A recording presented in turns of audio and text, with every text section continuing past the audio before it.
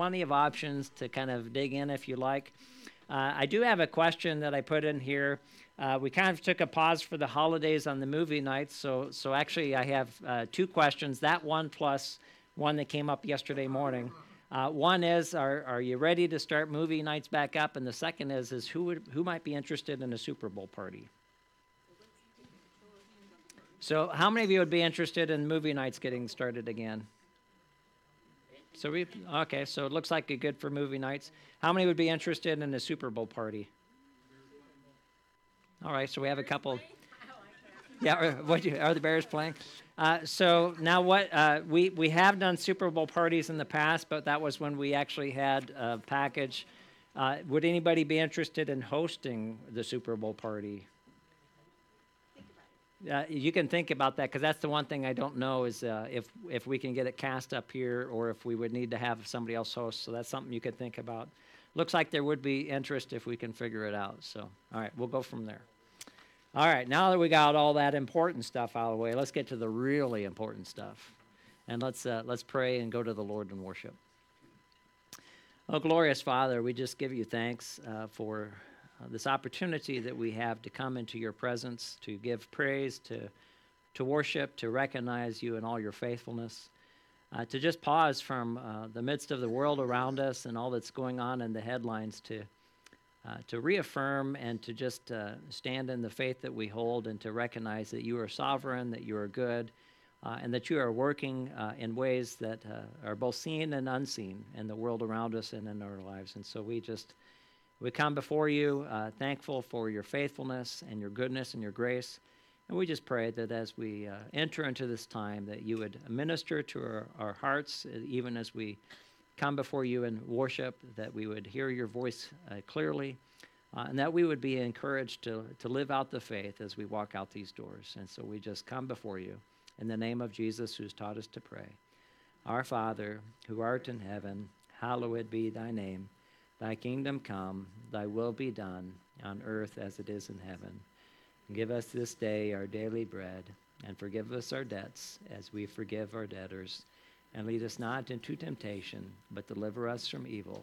For thine is the kingdom, and the power, and the glory forever. Amen. All right. That's interesting. Psalm 8 is where I'm starting this morning. Yahweh our Lord, how magnificent is your name throughout the earth. You have covered the heavens with your majesty. Because of your adversaries, you have established a stronghold from the mouths of children and nursing infants to silence the enemy and the avenger. When I observe your heavens, the work of your fingers, the moon and the stars which you set in place, what is man that you remember him, the son of man that you look after him? You made him little less than God and crowned him with glory and honor. You made him Lord over the works of your hands. You put everything under his feet, all the sheep and oxen, as well as the animals in the wild, the birds of the sky and the fish of the sea that pass through the currents of the sea. Yahweh our Lord, how magnificent is your name throughout the earth. We start off this morning with a couple of old hymns. We're going to start with Holy, Holy, Holy. Please stand as you are able and join us in song.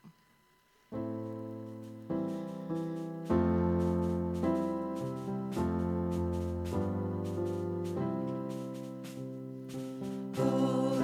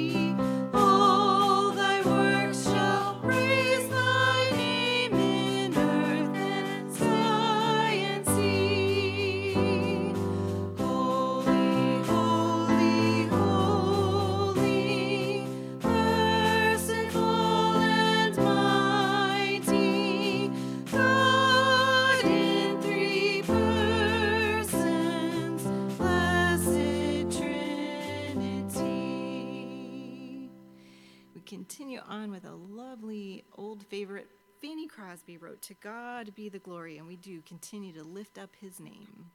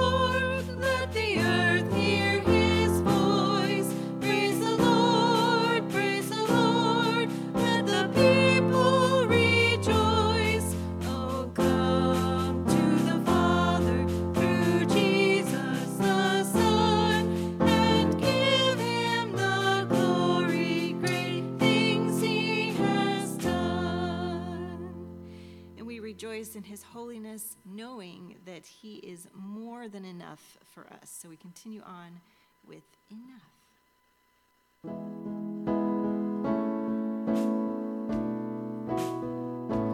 All of you is more than enough for all of me, for every thirst and every need.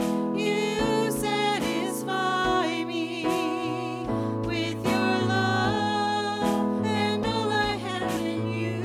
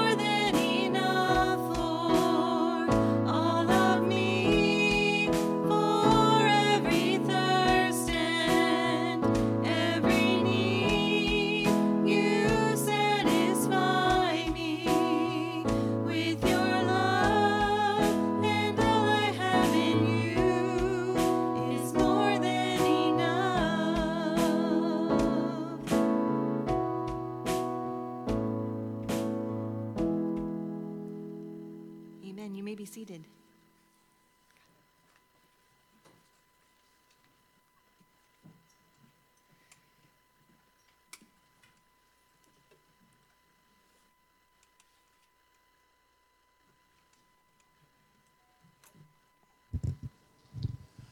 Our scripture reading today is from Luke chapter 10, verse 1 through verse 16. After this, the Lord appointed 72 others and sent them on ahead of him, 2 by 2, into every town and place where he himself was about to go. And he said to them, "The harvest is plentiful, but the laborers are few. Therefore, pray earnestly to the Lord of the harvest to send out laborers into the harvest. Go your way. Behold, I am sending you out as lambs in the midst of wolves. Carry no money bag, no knapsack, no sandals, and greet no one on the road. Whatever house you enter, first say, 'Peace be to this house.' And if a son of peace is there, your peace will rest upon him. But if not, it will return to you. And remain in the same house, eating and drinking what they provide, for the laborer deserves his wages. Do not go from house to house. Whenever you enter a town and they receive you, eat what is set before you. Heal the sick in it and say to them, 'The kingdom of God has come near to you.' But whenever you enter a town and they do not receive you, go into its streets and say, 'Even the dust of your town that clings to our feet we wipe off against you.' Nevertheless, know this, that the kingdom of God has come near. I tell you, it will be more bearable on that day for Sodom than for that town. Woe to you, Chorazin! Woe to you, Bethesda! For if the mighty works done in you had been done in Tyre and Sidon, they would have repented long ago, sitting in sackcloth and ashes. But it will be more bearable in the judgment for Tyre and Sidon than for you. And you, Capernaum, will you be exalted to heaven? You shall be brought down to Hades. The one who hears you hears me, and the one who rejects you rejects me, and the one who rejects me rejects him who sent me." May God bless the reading and hearing of his word, and may God bless Pastor Dan's message.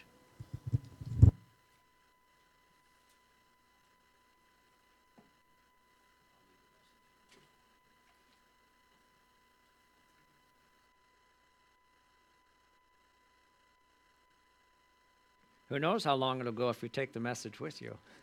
It's the only thing that keeps me on track, right? Yeah.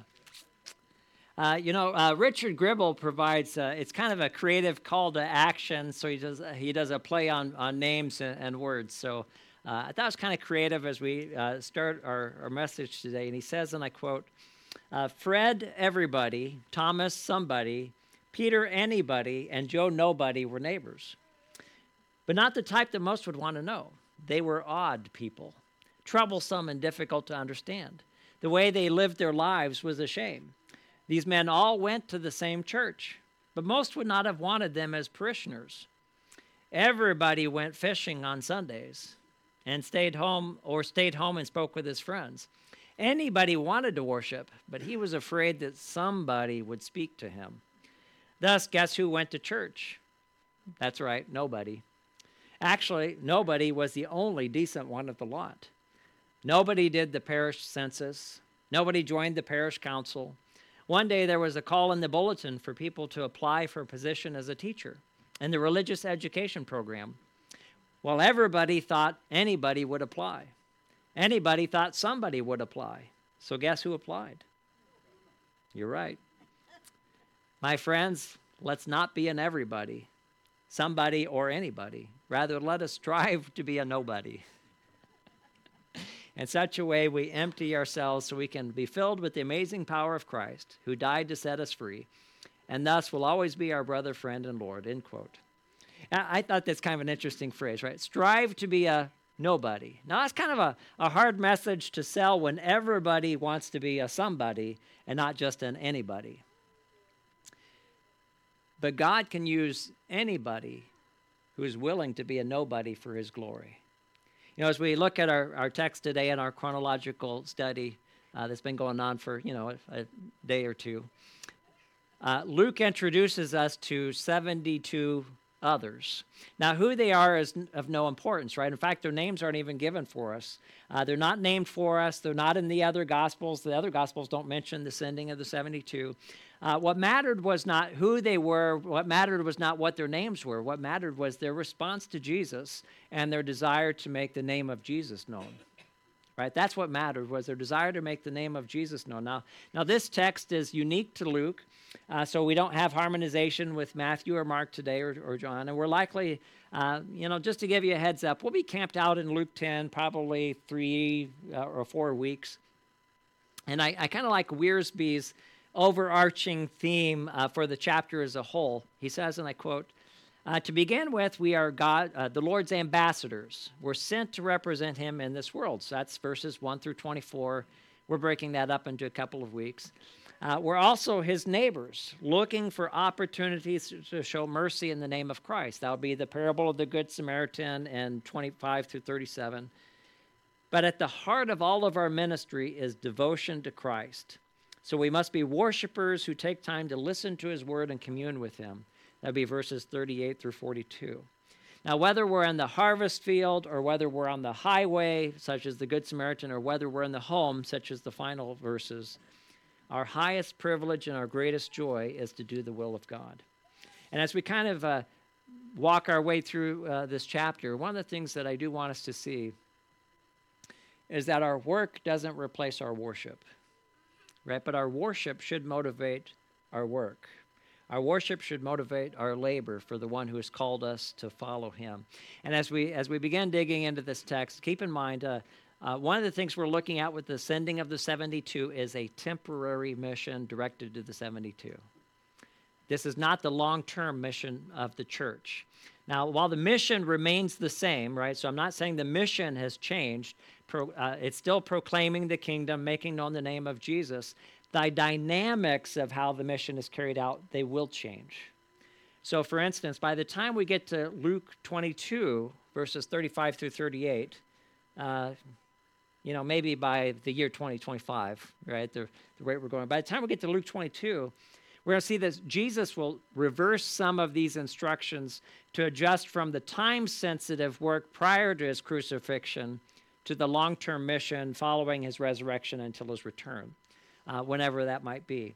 Now, I say this because here we see carry no money bag, right? When we get to Luke 22, he'll say, take a money bag. Because we're changing from short-term, urgent, get out there and get this done to, hey, there's a long-term mission that's ahead, and the preparations for that is different. So I want to point that out so that when we get to later, you're not saying, well, that's a contradiction. It's a different time. The mission's the same, but the dynamics of how it's carried out change. But what remains the same in both cases is he carries out his work through his people. Think about the amazing marvel of that truth. He carries out his work largely through his people. God doesn't need us, but he chooses to work through us to deliver his gospel message. And what we see is that Jesus extends his ministry through those who answer his call, right? So you don't need to be a somebody to serve him, just an anybody that's available to him. So verse 1, after this, the Lord appointed 72 others and sent them on ahead of him, 2 by 2, into every town and place where he himself was about to go. Now as we read the words after this, they establish a contrast with the would-be disciples from chapter 9, verses 57 through 62. Right, so that's where we dwelt on last week, where we have 3 would-be disciples who have all sorts of excuses. Well, Jesus, I'll follow you when it's convenient. Well, Jesus, I'll follow you when the cost isn't too high. Well, Jesus, I'll follow you when it works onto my calendar, my timeline, whatever the case may be. And Jesus said, following me doesn't work that way. So here we have a contrast to the would-be disciples from last week in chapter 9, whose excuses disqualified them. Now it says the Lord appointed 72 others. The word appointed means the Lord assigns them this duty. He gives them this responsibility. He commissions them, right? So he's commissioning 72 to go. Now, in other words, if I want to follow Jesus, I don't come to Jesus and say, Jesus, I want to follow you. Here's my conditions. Jesus, I want to follow you. Here's what I'm willing to do. Jesus, I want to follow you, but only if it doesn't, if it doesn't get to the bottom of my pocketbook, right? We don't come to Jesus with our terms for following. Because if we're coming to Jesus with our terms for following, guess who we're not following? We're not following Jesus. We're telling Jesus what we're willing to do. What we see with the 72, right, is we follow the terms that Jesus gives to us. Now, as I pointed out last week, to follow means whenever and wherever he leads, we go, right? Now, this week we might add whatever his assignment is, we undertake. Now, this is important because, Jesus doesn't call us all in the same way, right? Jesus is sending a specific number of people for this task, right? He's not sending all of those who follow him for this task. Right, in the same way that when Jesus came to the fishermen on the boat and he called some to follow him, right? Some of them stayed with the boats, right? So he doesn't call us all in the same way. If you think about it, some are called to handle the technology so that you have this nice little screen up here. Some are called to handle the sound so that you can actually hear what I'm saying. Now, some of you might think, I'm not sure it's worth hearing, and that's another story for another time, right? If you think about, the importance of somebody to greet people or whatever, right? He doesn't call us all in the same way, but we're all part of the same mission. So if you think about like 1 Corinthians chapter 12, now there are varieties of gifts, but the same Spirit. There are varieties of service, but the same Lord. There are varieties of activities, but it is the same God who empowers them all and everyone, right? Whenever, wherever, whatever. How is he calling you? Now, our place is not to concern ourselves with how Jesus might lead another. You remember when Jesus is telling Peter, and he's giving Peter some, rather not good news, right? And Peter looks over at John, he says, oh yeah, but what about this guy? Anybody remember how Jesus responded to him? What about him? What's that to you? That's not your concern. Right? Your concern is that you follow me. That you follow me. Because my plan for John might be different than my plan for Peter. What's important is that you follow me and that you answer my call. Now, in this particular instance, we have 72 others where, now we're not harmonizing with other gospels because it's unique to Luke, but some of you might have a translation that says 70 rather than 72. Now, if you have a study Bible, or maybe even if it's not a study Bible, it should be footnoted to say some manuscripts have 70, some manuscripts have 72. So we'll just, here's the harmonization of the 70 or the 72. The manuscripts differ. And there's a slight edge from what I read toward the 72, but not enough to be definitive. So your good Bibles are going to say 70 or 72 and be footnoted that there's the other possibility that's out there. And we're not going to spend a lot of time on that, but many suggest that the number is to parallel the nations from Genesis 10, right? So you go back to Genesis 10, you have the table of nations, and they say that the number is symbolic of to fit with the table of nations from Genesis 10, and so it foreshadows the inclusion of the Gentiles. And that's you'll probably find that in quite a few commentaries, scholars, and stuff. That it foreshadows the inclusion of the Gentiles. Now others will argue that, well, maybe not.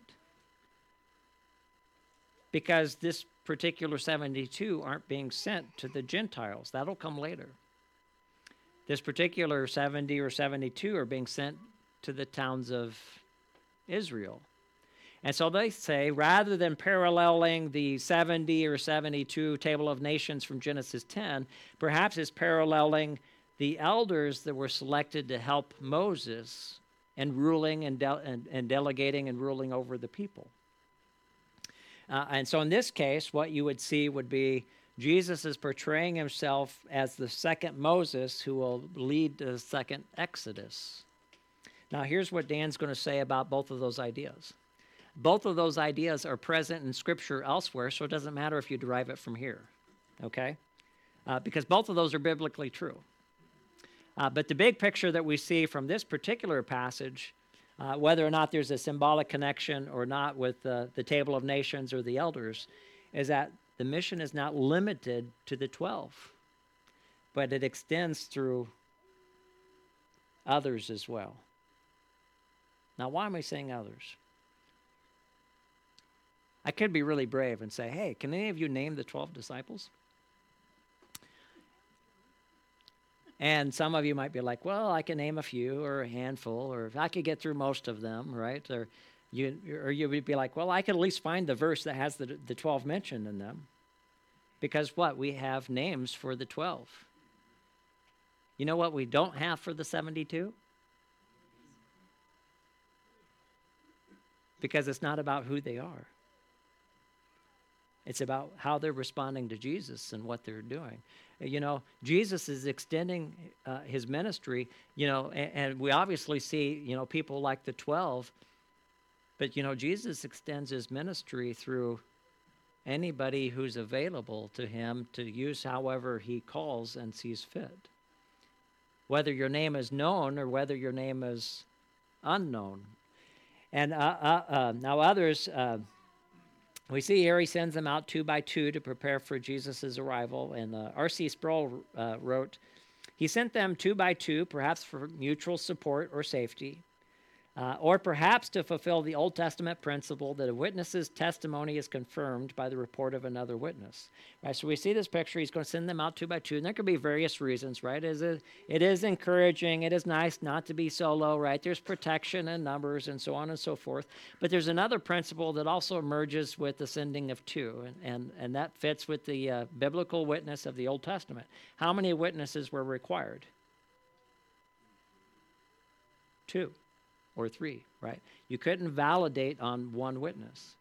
Now, this is going to be significant as we get to the end with how the people respond. The people either accept or they reject. Your peace will come upon them or there will be judgment, right? More bearable than... So this is the importance of also 2 witnesses, right? Because there's 2 witnesses to how they respond to the message of the kingdom that's coming to them. As you come to the end in verse 16, he says, the one who hears you hears me, and the one who rejects you rejects me, and the one who rejects me rejects him who sent me. Well, by sending them in pairs of 2, there's at least 2 witnesses to whether they've accepted or rejected the message. But anybody who responds to his call, they enter into his mission. So verse 2, he says, and he said to them, the harvest is plentiful, but the laborers are few. Therefore, pray earnestly to the Lord of the harvest to send out laborers into his harvest. Now, the harvest imagery is at times used to speak of eschatological judgment. And some of you are saying, eschatological what, right? Eschatological means the last times, the end times, right? Last days. And it is used that way in like Matthew 13 and other places where it speaks of the end time where Jesus gathers up his people and he gathers up the tares and the wheat, right? So you see this picture of eschatological judgment, but here that's not what he's talking about. He's talking about the present season. It's the time of harvest.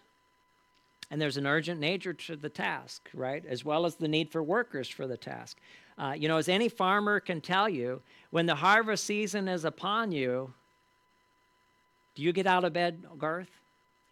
You gotta go. Yeah, you got to go. Now, this is going to be unfair. Do I do it? Yeah. Do you skip church sometimes during harvest? Yes, I do. Without hesitation. Yeah. He could have at least hesitated a little bit on that, couldn't he? Because you have a window of time, right? I have prayed in the combine. You have prayed in the combine. There's a farmer down at Panera. He comes down, he says, well, have I ever told you? I'm like, yeah, 100 times by this point. He goes, his preacher came up to him and gets after him for not being in church, and he says, well, I could be in church thinking about being in the field, or in the field thinking about being in church. Right? But the point is we have the season, right? And there's a window of time for the season. And Jesus is saying there's an urgency because we're in this window of time. He says it is the time of harvest, and there's an urgency to be in the harvest. There are people who are ready to receive the message. That's basically what he's using with the harvest imagery. But he says, but there are few to take the message to the people. The harvest is plentiful, but the laborers are few. And when you think about it, Christianity has job security, doesn't it? Now, we can talk about eternal security. That's another question, right? But Christianity has job security. Until Jesus returns, there's enough work for everybody. And there will always be work available to anybody who's willing to labor. And that's the mission we have, isn't it? Go forth and make disciples of all the nations. He says, pray earnestly to the Lord of the harvest to send out laborers. Now that implies that the labor is not going to be limited to the 72, but out of the harvest are going to come new laborers, new people willing to enter into the call. Now laborers will at times be subject to discouragement. Have you ever been in a place where there's way too much work to do and too few hands to do it? That's discouraging, isn't it? There's discouragement, right? The harvest is plentiful, but the laborers are few. But not only is there discouragement, there's also danger. So verse 3 continues, go your way, behold, I'm sending you out as lambs in the midst of wolves. Now, R.C. Sproul writes that the statement by Jesus may give an indication as to why the laborers are few. Because wolves, of course, were the natural enemies to defenseless lambs. And this is actually, we'll talk about figures of speech and idioms and different things like that. Well, this was a Jewish metaphor for saying, hey, you're walking into a dangerous situation. Opposition that you face is going to be real. Rejection is going to be real. Persecution is going to be real. In fact, Jesus said, in this world you will have tribulation. If they persecuted me, they're going to persecute you. He says, let's be real. I'm sending you out as lambs in the midst of wolves. But they're not completely defenseless, are they? Remember, we're doing a chronological study. And it's not been that long ago. I could have counted the weeks for you, but it's not been that long ago that Jesus is on the scene and he says, I am the good shepherd. I'm the good shepherd. And so they're not to retreat from the world, even though there's dangers in the world, but they're to go into it trusting the protection and the provision of their shepherd. Now this, in particular here, we're focused on the provision part as we look at the instructions that he gives to them, right? As we look at John 10, it was more about it was about protection and provision. Here he highlights more the provision aspect. But he says, be prepared because opposition and rejection are going to be real, but likewise, you're not alone. And this is the impetus that carries us into verse 4, where he says, carry no money bag, no knapsack, no sandals, and greet no one on the road.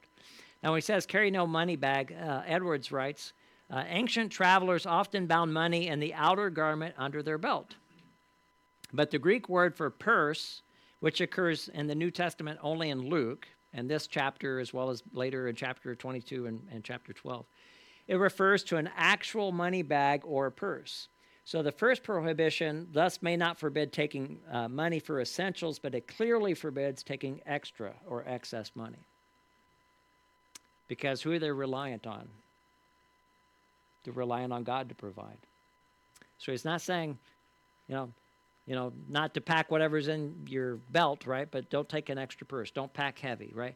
No knapsack kind of continues that theme. The knapsack would be a traveling bag for packing some clothes and some provisions along the way. Because who are they going to be reliant on? They're going to be reliant on God. Now, when he says no sandals, most scholars, at least the ones that I read, don't think that refers to the sandals on their feet, but to an extra pair. Any of you ladies have more than one pair of shoes in your closet? Any of you guys have more than one pair of shoes in your closets, right? Right? The idea, when you travel, do you take an extra pair just in case one pair gets wet? Right? So he's basically focused on don't be taking extra provisions. Greet no one on the road. Now, this is an example of where it's important to know the culture. Because Jesus, when he says greet no one on the road, he's not saying be snobby, be rude, thumb up your nose. The custom at the time was when you would run into people on the road, there was kind of this ceremonial, customary, lengthy greeting where we're kind of socializing and we're getting to know one another. We're small talking it up, right? That's what he's talking about. So he's not talking about, don't say hi. He's saying don't get caught up in all this ceremonial, hey, how's the weather today? Isn't the weather beautiful?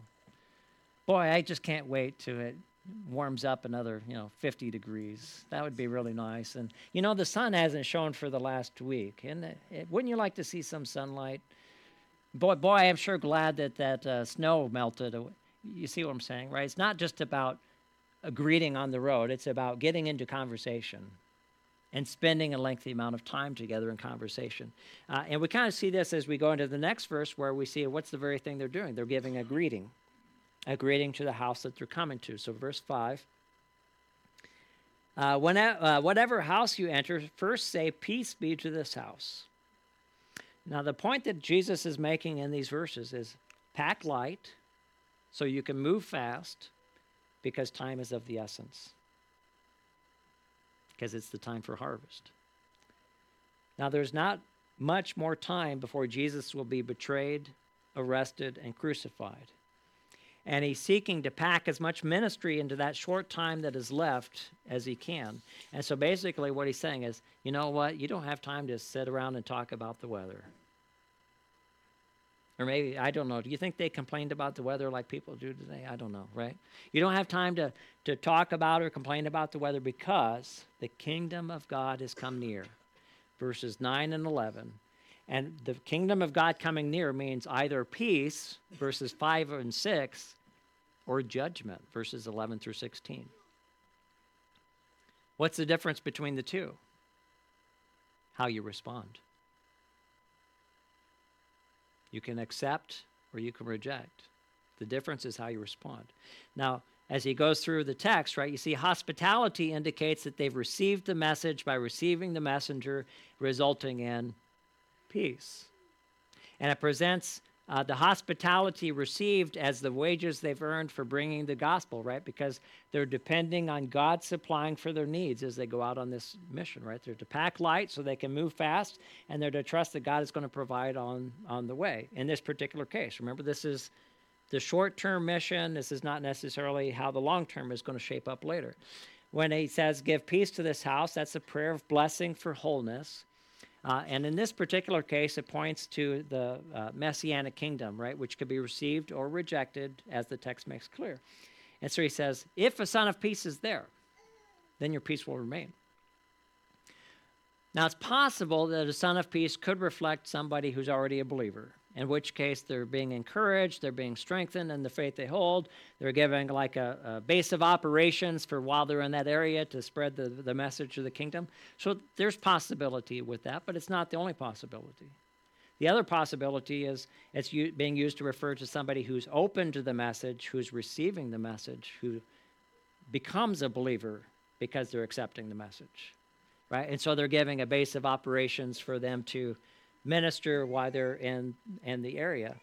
And so he says, if a son of peace is there, right, don't go around from house to house, set up base camp, right?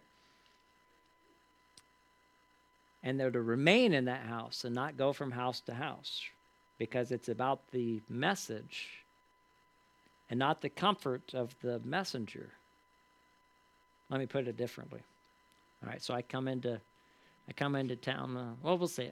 I come out to Colfax and, I'm going to set up a base of operations in Colfax for a little bit. And, I go, and Rick puts me up for a couple days while I'm preaching the gospel and stuff.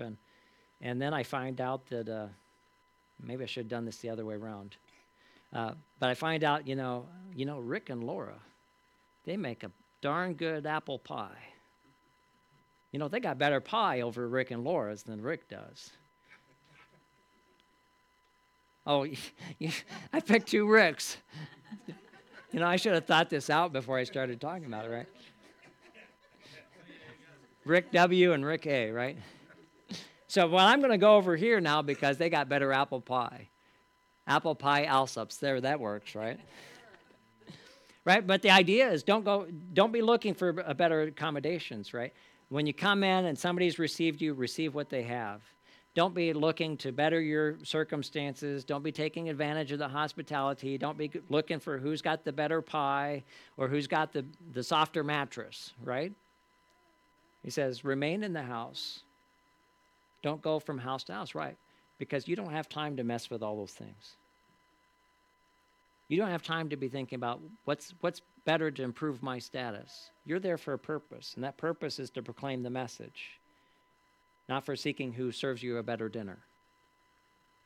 So they were to receive hospitality, right? Which he says is the laborer's wages, right? He says this is how God is going to supply for you, is through the hospitality of the places that you come.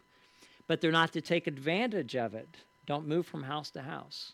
Now, the other aspect that you see that becomes apparent, and it's true through the scripture as well, is that spiritual blessing is followed by material provision. Right? The hospitality is the material provision for the blessing that they're bringing with the gospel message. And we are to materially provide for where we're spiritually blessed.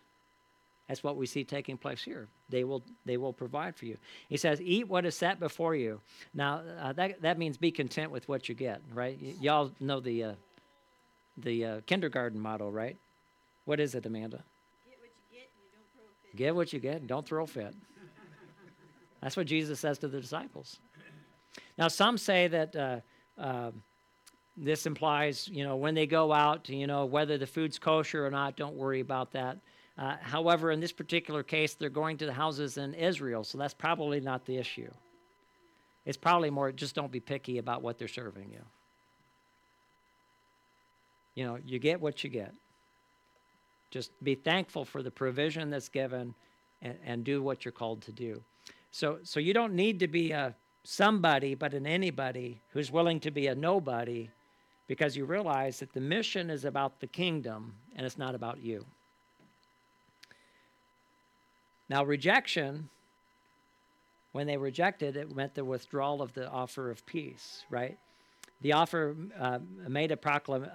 the offer that's made in the proclamation is an offer that can be rejected, right? It can be forfeited through rejection. And so they come not only proclaiming that the kingdom had come near, but they're also giving evidence for the fact that the kingdom has come near. So you come to verse 9, and it talks about healing the sick.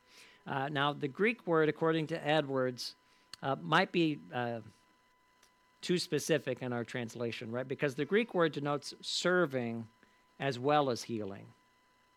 So it's it's broader than just healing, right? So they're offering their services, whether that's through, X, Y, or Z, or miraculously healing the sick. So healing the sick is part of it, but it's not the limitation of it.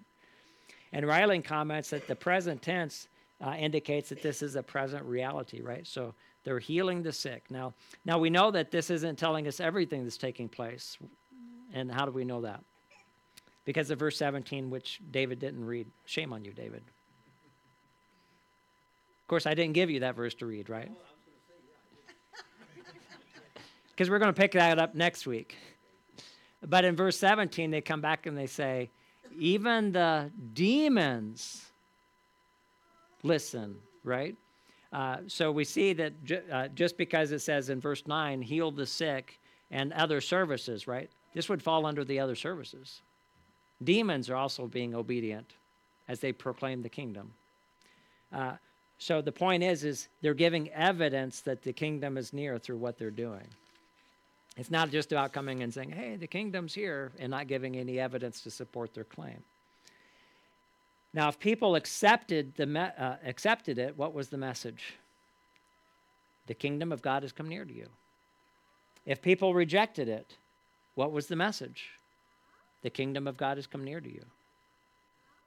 You notice what doesn't change? The message. We can't change the message based on what kind of reception we receive. We are responsible for the message, not the response. And they're not to adjust the message in order to get the acclaim of the people. So they can't change the truth to get a better response from the people, right? It wasn't about, hey, what's culturally or politically correct. It was about God's truth and delivering God's truth. And the message that they were coming with was, hey, God's blessing is here and it's available if you'll accept it. But you can also reject the grace that is being offered to you in the kingdom. And the message brings people to a crossroads because there's a point of decision. You can accept Jesus or you can reject Jesus. What you cannot be is neutral toward Jesus. So just as there are blessings for receiving the message, there are consequences for rejecting it. He picks up in verses 10 and 11. But whenever you enter a town and they do not receive you, right? See, this is the other side. We had the Son of Peace, now we're going to the other side. Whenever you enter a town and they do not receive you, go into its streets and say, even the dust of your town that clings to our feet, we wipe off against you. Nevertheless, right, because the message doesn't change, know this, that the kingdom of God has come near to you. Now, wiping off the dust of the feet, that was a sign of protest. It was a warning of judgment. Now, something important for us to recognize is they're leaving judgment in the hands of God. Right? It's not their place to judge. They're just giving a sign and a warning. Right? Judgment is going to be left in the hands of God, not on the people of God. So they're leaving judgment in the hands of God, not taking it in their own hands. Now, Mark Moore writes, if they are rejected, rather than blessing the village, they shake the dust from their feet. And he points out, as other scholars do, that the shaking off of when a Jew came out of Gentile territory back into Jewish territory, you know what they did? Shook off the dust from their feet because they're coming out of pagan lands. It's a sign of being rid of the defilement of the pagan lands, right? And basically what he's saying here is through this symbolic gesture, they're declaring that by rejecting the message, you're choosing to place yourself outside of God's people. By rejecting the Messiah, you're choosing to put yourself outside of God's people. And that choices have consequences. And those consequences of your choices are on you, not upon us. So verse 12, I tell you, it will be more bearable on that day for Sodom than for that town. Now, Sodom, along with Gomorrah, were indicative and used to illustrate divine judgment. I think most of us are aware of the Old Testament passages. He says it will be more bearable on that day for Sodom because judgment is proportional to your knowledge and your opportunity. And he says Sodom didn't have the same opportunity that you have. Sodom didn't have the same privileges that you have. Sodom didn't have the same knowledge that you have. So even though Sodom was divinely judged, it'll be more bearable for them because they did not have the same knowledge and opportunity and privilege. Now, sometimes people will ask the question, and maybe you've asked this question, what about Jesus? What about people who have never heard about Jesus? What about people who have never heard about Jesus? And actually I did a whole sermon on that. So if you have more interest, it's either that might be on our Vimeo, I'm not sure. Amanda's always told me, hey, if you're going to refer to a past sermon, you should tell me in advance so I can put the link online. Here's your advance notice. What about those who never heard about Jesus? Whatever their judgment may look like, it will be more bearable than those who have heard and have rejected him. What we do know is that God's judgment will be just and it will be right. The real question is not about those who haven't heard, but how do you respond who have? So verses 13 and 14 continue. Woe to you, Chorazin! Woe to you, Bethsaida! For if the mighty works done in you had been done in Tyre and Sidon, remember, this is about opportunity and knowledge. If the mighty works had been done that have been done in you were done in Tyre and Sidon, they would have repented long ago, sitting in sackcloth and ashes. But it will be more bearable, there we see that phrase again, in the judgment for Tyre and Sidon than for you. If the mighty works that had been done in you had been done in them, they would have repented. Who has the ability to take into account the privilege that you had, the opportunities that you had, the knowledge that you had, the motivations that you had, what you would have done if, why, what? Who can take all that into consideration? God. The question is not about what those who haven't heard, how they, what awaits them. The question is, what about those of us who have heard? How are we responding? And leaving judgment in the hands of God, who knows how to judge rightly and justly. For here, what we see is they have had a front row seat to Jesus and his ministry, and yet many chose to reject him. Claiming to be God's people will not preserve us in the judgment. Being God's people will. Well, how do we be God's people? Well, we come in God's way. John 1:11 and 12, Jesus came to his own, and his own people did not receive him. But to all who did receive him, who believed in his name, he gave the right to become children of God.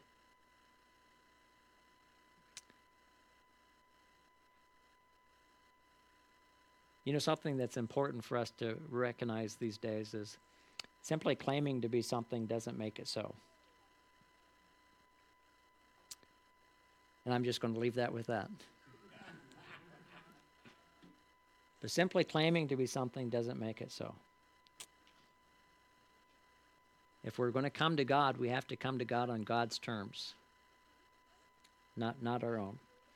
Now, I want you to not miss what's also implied in the text. Because it says, if the mighty works had been done in Tyre and Sidon, they would have repented. And here's the beauty that we have in the gospel message. Here's the beauty that we have in grace. Is that none are so bad as to be beyond God's grace in the gospel. When he says, but to all who did receive him, who believed in his name, do you notice there's no qualifications? And as you look through the scriptures in the New Testament, guess who did receive him? Murderers, tax collectors, prostitutes, even religious people. Some, right? There are none so bad as to be beyond God's grace, but neither are there any so good that they're beyond the need for his grace. Verse 15 continues, and you, Capernaum, will you be exalted to heaven? You shall be brought down to Hades.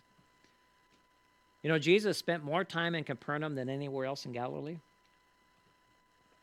That's where he had established home base of operations. Yet despite all that Jesus did there, they had rejected him. And here's the consequences, verse 16. The one who hears you hears me, and the one who rejects you rejects me, and the one who rejects me rejects him who sent me. To reject the message was to reject the one who sent it, and to reject Jesus is to reject the Father. There are too many that are about making a name for themselves rather than promoting the name of Jesus. And so Luke introduces us to 72 unnamed disciples who are not concerned about being a somebody, but going to everybody whom Jesus might send them to, that anybody who would may receive the blessings of the kingdom being offered through faith in Jesus. And he continues to this day to extend his mission through those who are willing to enter into it. So the harvest is plentiful, but the laborers are few. Will you be among the laborers in answer to his call? In your bulletins, you have a communication card, and we invite you to think about how God might be speaking to your heart this morning. And we invite you to throw that in the offering baskets as part of your worship, because worship is not just about the songs we sing on a Sunday morning.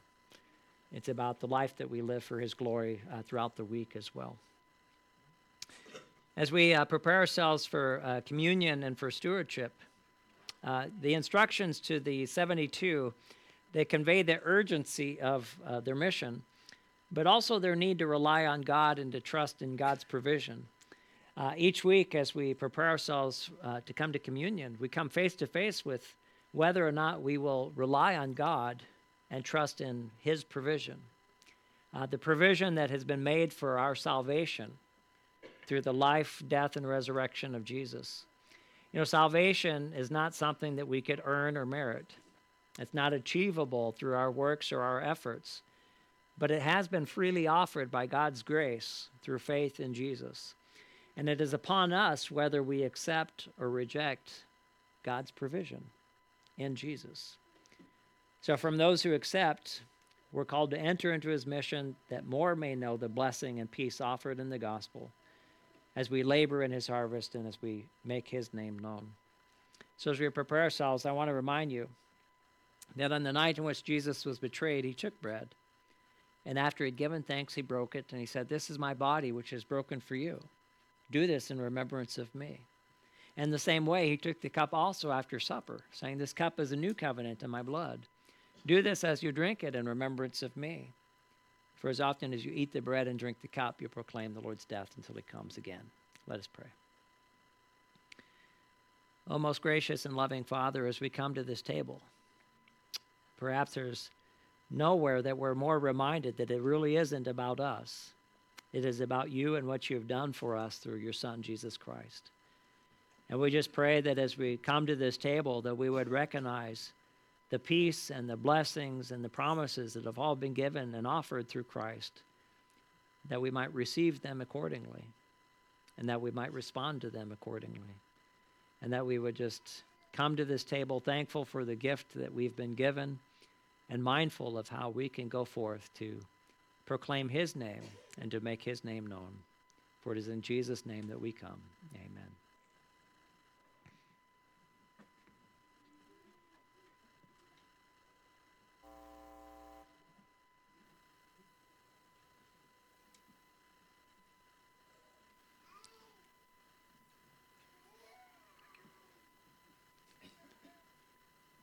We have an open table for all who believe Jesus as their Lord and Savior. We invite you to come and receive of the gift that he's given. And if for whatever reason you feel like you can't partake, you're welcome to come forward and cross your arms and receive a blessing.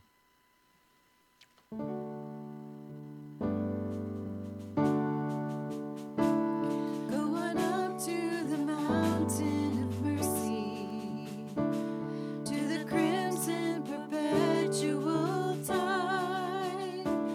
Kneel down on the shore, be thirsty no more. Go wander and be purified. Follow Christ to the holy mountain. Sinners sorry and wrecked by the fall. Cleanse your heart and your soul in the fountain that flows for you and for me and for all. At the wonderful, tragic, mysterious tree, on that beautiful, scandalous night, you and me were atoned by his blood and forever washed white. On that beautiful, scandalous night, on the hillside you will be delivered. At the foot of the cross justified, and your spirit restored by the river that pours from our blessed Savior's side. At the wonderful, tragic, mysterious tree, on that beautiful, scandalous night, you and me were atoned by his blood and forever washed white. On that beautiful, scandalous night. At the wonderful, tragic, mysterious tree, on that beautiful, scandalous night,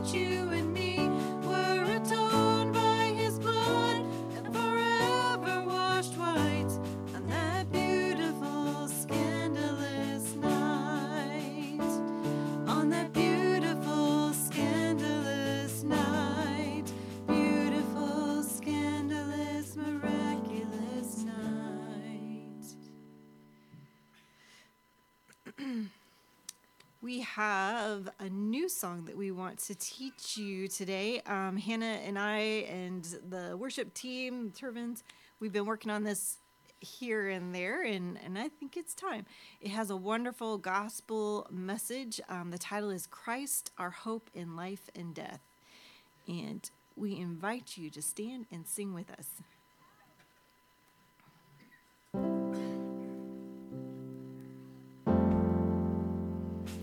What is our hope in life and death?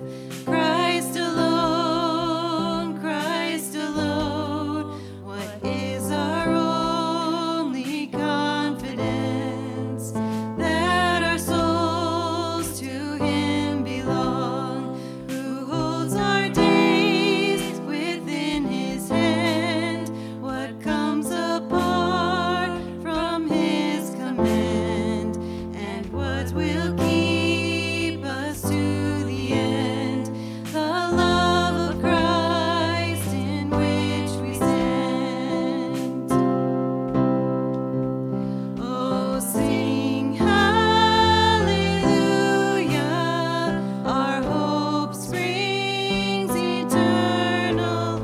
Oh, sing hallelujah, now and ever we confess Christ our hope in life and death. Is the truth can calm the troubled soul. Sorry. What truth can calm the troubled soul? Christ is good, God is good. Where is His grace and goodness known? In our great Redeemer's blood, who holds our faith when fears arise, who stands above the stormy trial, who sends the waves that bring us nigh unto the shore, the rock of Christ. Oh, sing hallelujah, our hope springs eternal. Oh, sing hallelujah, now and ever we confess Christ our hope in life and death. Unto the grave, what will we sing? Christ He lives, Christ He lives, and what reward will heaven bring? Everlasting life with Him, there we will rise to meet the Lord. Then sin and death will be destroyed, and we will feast in endless joy when Christ is ours forevermore. Oh, sing hallelujah, our hope springs eternal. Oh, sing hallelujah, now and ever we confess Christ our hope in life and death. Oh, sing hallelujah, our hope springs eternal. Oh, sing hallelujah, now and ever we confess Christ our hope in life and death. Now and ever we confess Christ our hope in life and death.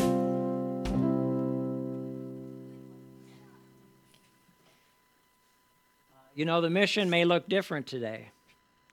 I have a feeling none of the 72 used the internet or Facebook or YouTube or Zoom, right?